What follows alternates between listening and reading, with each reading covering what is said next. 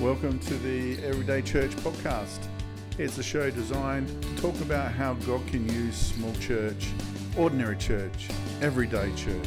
Your hosts are Barry Littleford and Jordan Gorsey, two small-time pastors who think about this stuff a lot. And we welcome you to today's show.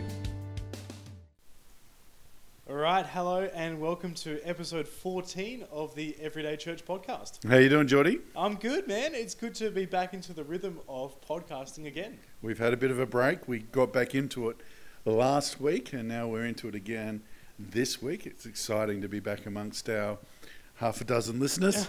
I don't even really want to know how many listeners we have because I think it would upset me. But if you're joining in today, welcome.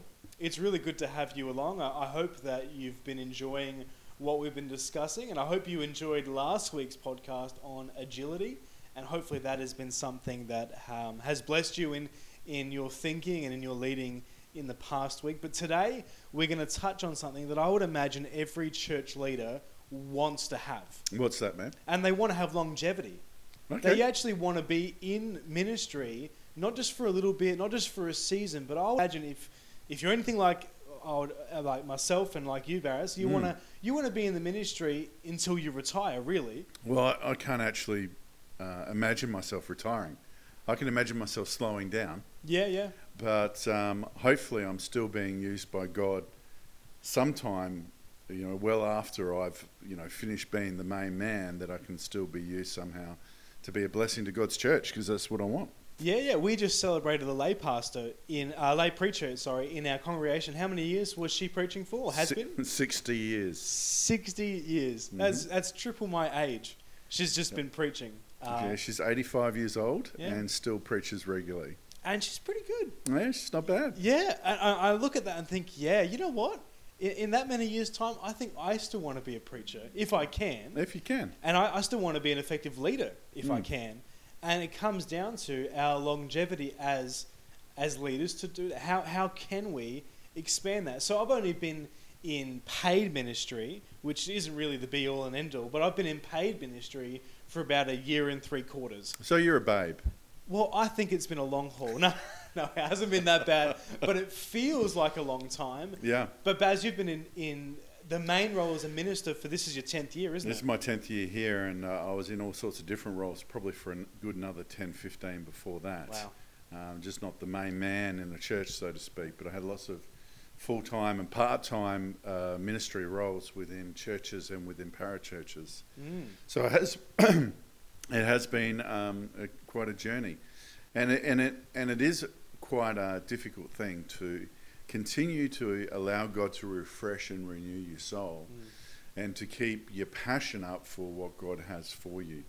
Because until you've gotten into ministry, you don't understand how draining ministry can be. Yeah. Because people have maybe one conversation with you in a week, but they don't realise that that's your 15th, 20th, 100 conversations of different or similar ilk, and you're carrying all those conversations with you.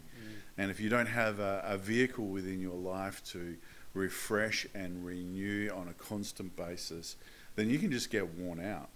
And so it's critical, I think, that no matter whether you're in part-time ministry, full-time ministry, or just doing voluntary ministry within the life of your church, that you've got to keep yourself fresh in your relationship with God fresh, or you'll start seeing that things go downhill pretty quick. Yeah, and I think there's 3 main outcomes of someone that doesn't really take good care of themselves as a leader. And the 3 that I think that would be the most common would be burnout. And I would say that would be probably the number 1, is that you just fizzle and pop and you're done, your capacity. Probably need to pull away from the job. You'd probably be, out of action for a considerable amount of time, if not indefinitely, would be burnout. The second one I would say is that your effectiveness as a leader would drop off completely. Your passion and your joy for that, it really is burnout in a sense, but you're still functioning as that leader. Yep. And I think that's even more dangerous, actually. It's going through the motions, isn't it? So it's doing it because it needs to be done, not because you're wanting to love and serve the people and serve God. Yeah, and the third, I think, is going on top of number 2, is that your passion and your excitement goes from passion and excitement to being critical and grumpy and frustrated, and you lose all elements of love and grace in how you lead. And I know as leaders, we don't want to be any of those three. That's not our desire. Our desire is to be the most effective leaders that we can be, to bless and to care for God's people that really God has put in our care. And you can go through all sorts of different degrees of that. I mean, I know this time last year I stood up in front of the congregation and repented because I'd actually, God had pulled me up on the fact that I was actually leading harshly. And I wasn't leading with a spirit of love and gentleness and kindness. I was just going, why haven't you got this? And I was getting to a point, and I realised that instead of reflecting the love of God the way that I should, I was just expecting too much of people and expecting people to be further than what they are, and getting really quite grumpy about that, and preaching hard and leading hard instead of leading with the grace of God. And that's incredible, because there's only a slight shift there. That's quite a subtle thing, because your passion and your love is to see people move into the things of God. And it's interesting that in that passion then becomes frustration. That frustration becomes a bit of a harshness, and you can see it is a slippery slope. And I've even, been in ministry for a very short amount of time. I've had some sermons where I walked away and said, you know what? That wasn't seasoned with love at all. There was some frustration that I have said to myself is passion and a bit of fieriness, but no. I walked away and I've had to apologise to a few people and say, I'm sorry, that was actually a bit heavy. I love you and I want to see you grow, but I don't want to see that love and that passion turn to frustration, because I believe that is a great warning sign that you're heading down the wrong path, is when that love and passion turns to frustration and harshness. And you know it within yourself pretty quickly.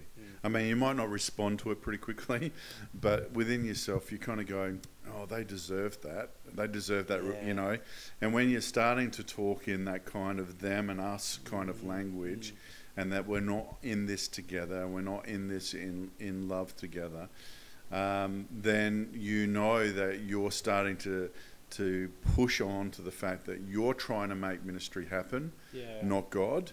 And your patience is come to an end, and so you're being impatient with God, you're being impatient with other people. And so when you see those kind of trigger signs, it's time to do something different. And it's probably time for a holiday, and to really refocus and renew yourself. So Baz, besides the things that we've already discussed, can you think of some other warning signs or some other trigger points that would come up when you're heading down that negative path? I think that when you don't want to hang out with your people, I think that's a great warning sign. When you get to a point on a Sunday morning where you go, oh, do I have to do this? That you're probably too far down the road.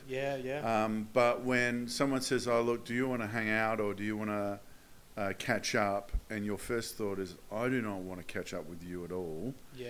Then you're getting to the fact that people are business instead of people are people. When people become work. That's right. Wow. That's huge. I think we would all ebb and flow with that day by day. There'd be a moment in your week you'd be like, oh, I just don't want to. But if that bad day blurs into a bad week, you start seeing that you're in a bad spot. And now, as we said in other podcasts, Geordie, there's always people that you're going to have hard conversations with. That you never really want to have the conversation with. And I'm not talking about that. I'm talking more about just normal people, and they want to engage in conversation, and you want to check out. You're more interested that the footy is on in half an hour than you are stopping and talking to these people. Let's not get crazy here though. Football's important. And when the football's on, there should be a priority. No, I'm kidding. It seems that for us here in South Australia, all the football that we want to watch is on the same time as our service on a Sunday. So I think as a pastor, when your heart really is drawn to football versus the service, that might be a bit of a sign that you're in a bad spot. But really, as pastors, people are our business and people are our life. That's what we're working for, and it shouldn't feel like work. It should be a great joy to speak to people. There might be some conversations where you feel a bit tired afterwards, but you have to take a bit of inventory as well. If you're walking away from every conversation tired, and drained, there might be a bit of a sign that you're running on empty. Really, we should be sowing into people, but also we should be feeling quite refreshed as leaders ourselves. Now, most ministers are introverts. There are some that are extroverts, and you probably border on being an extrovert. Yeah. But most of them are introverts. And so the other sign that I'd say, if you find yourself just wanting to be home all the time, instead of going out and meeting people and caring for people, you just go, you know what, today I'm just going to have a home day. And it's not just one day, but it's two, and then it's three, and you don't feel any more refreshed by being alone for those days. And you don't use the opportunity of those days to spend time with God and refresh your soul, but you fill them up with other things, then you're in trouble. Yeah, and for those extrovert pastors out there like myself, a very easy warning sign is when people drain you. Because as extroverts, people actually are something that actually recharges us. Me being around people, I walk away feeling better. So a really key thing for extroverts, if people are annoying you, if people are draining you and you're feeling exhausted from people, that's a great warning sign that you might be down a bad path. Or perhaps that you're needing time off. When normally as extroverts, our time off is with people. It's catching up, having coffee, meeting up with people, having conversation. And another one for me personally is when I'm waking up in the morning tired. So yes, there's the morning haze, but when you break through that and you're still tired, for me, I know there's something wrong. Because I know for myself, if I don't get 8 hours, I'm going to be tired. But it's when I'm having my 8 hours and I'm still tired. For me, that's a huge warning sign that something isn't quite right, that my rest to expenditure is out of whack, and that I might be in a bad spot. I don't know whether you experience that as well. Well, I wake up every morning feeling tired. Okay, but that's probably where we're a bit different. So I don't have that kind of refreshment that you're talking about. For me, I'm a night person, so every morning it takes me a good hour or so to actually start to feel alive, even if I've had enough sleep. Sure. So it depends on how you're wired and what you do. Yeah. I think that the crucial thing is to identify it, and we've given you some sort of pointers of how to identify it. And I reckon you kind of always know within yourself when you're starting to get a bit thin and a bit stretched. So the important thing is how early you catch yourself, and then what kind of things you put in place in your rhythm of life to make sure that you do it. So there's one last thing that I can probably say is a greater indicator, is that you get out of your rhythm of prayer and scripture reading. So whenever that becomes just another hassle, another appointment in your diary, that's a pretty good sign as well. Now the way back, of course, is to actually start doing the opposite to what you feel like doing. Yeah.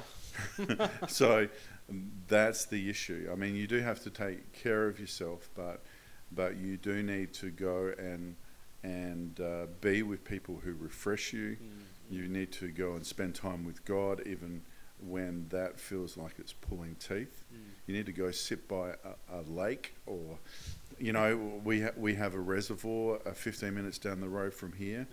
And when I have a retreat day, I go take a couple of rugs, one to put on the ground and one to put over me because it's freezing.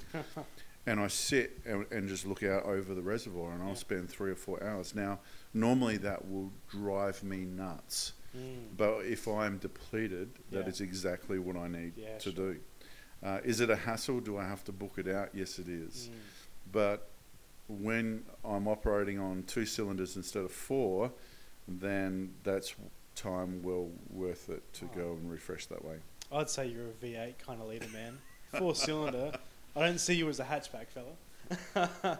But I think from what we've touched on so far, that one of the key things is to find out what are your symptoms, what are your triggers, because even in us discussing today, we're different. We are.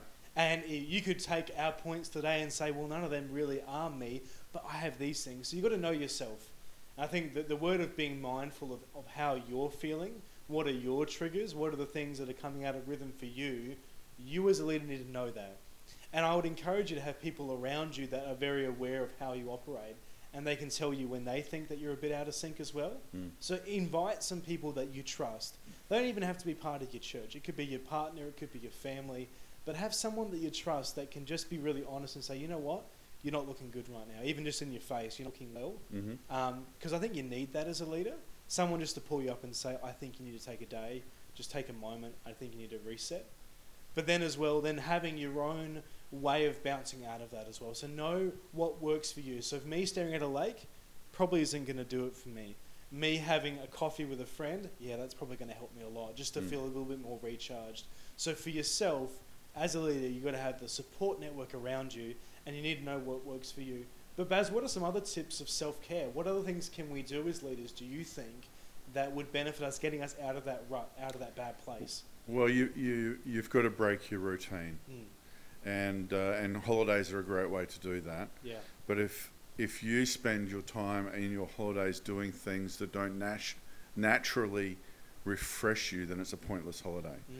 And so, for instance, I'm not a tourist. I'm not. I can look at a building that's really old and go, wow, it's a building that's really old. I suck to travel with. I really do. My poor wife. For me, sitting by a pool and reading a book is far more enjoyable than it is going out and visiting places. So whenever I go on holidays with my wife, we have now worked out that it's got to be one day in, one day out. Yeah. Okay, so I need a time to do nothing because that's what recharges me.